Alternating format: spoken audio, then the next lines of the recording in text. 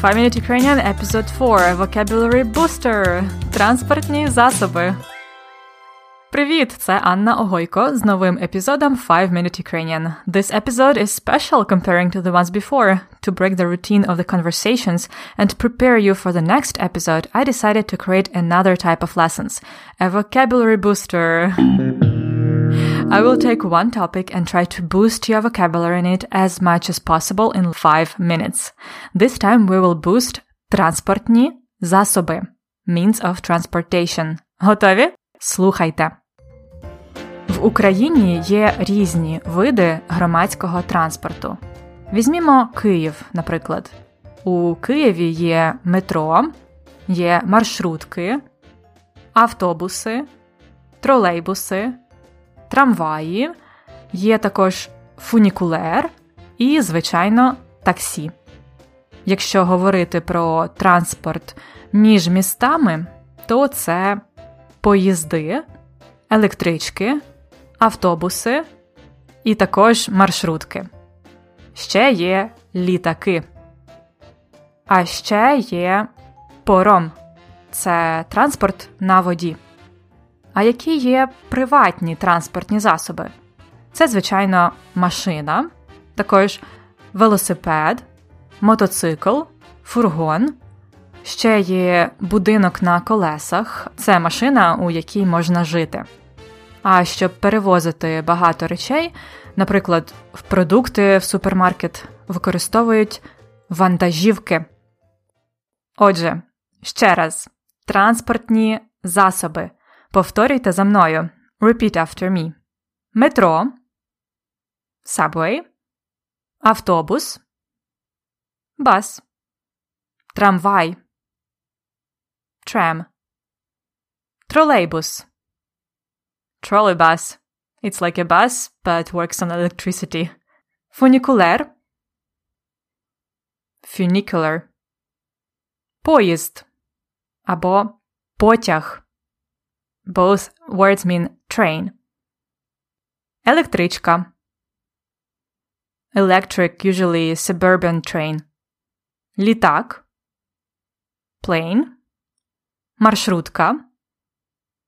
It's a special minibus in Ukraine, kind of a shared taxi run by private company.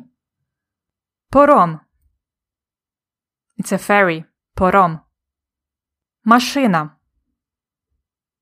A car. Велосипед. Bicycle.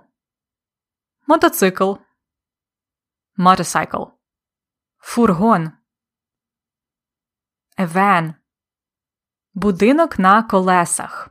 Literally a house on wheels. Будинок на колесах. It's a camper van or RV. Вантажівка. A truck. А зараз, навпаки, спробуйте перекласти з англійської. A train – поїзд або потяг. A plane – літак. A tram – трамвай. A car – машина. A van – фургон.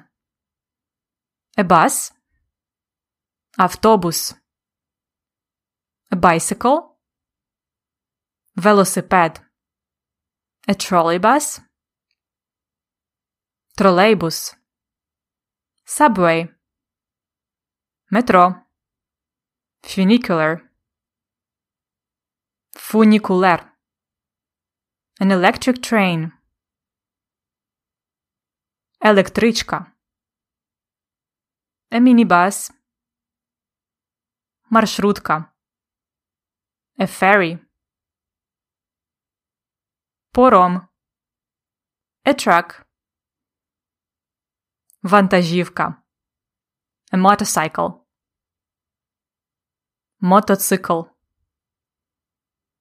A camper van or RV – будинок на колесах.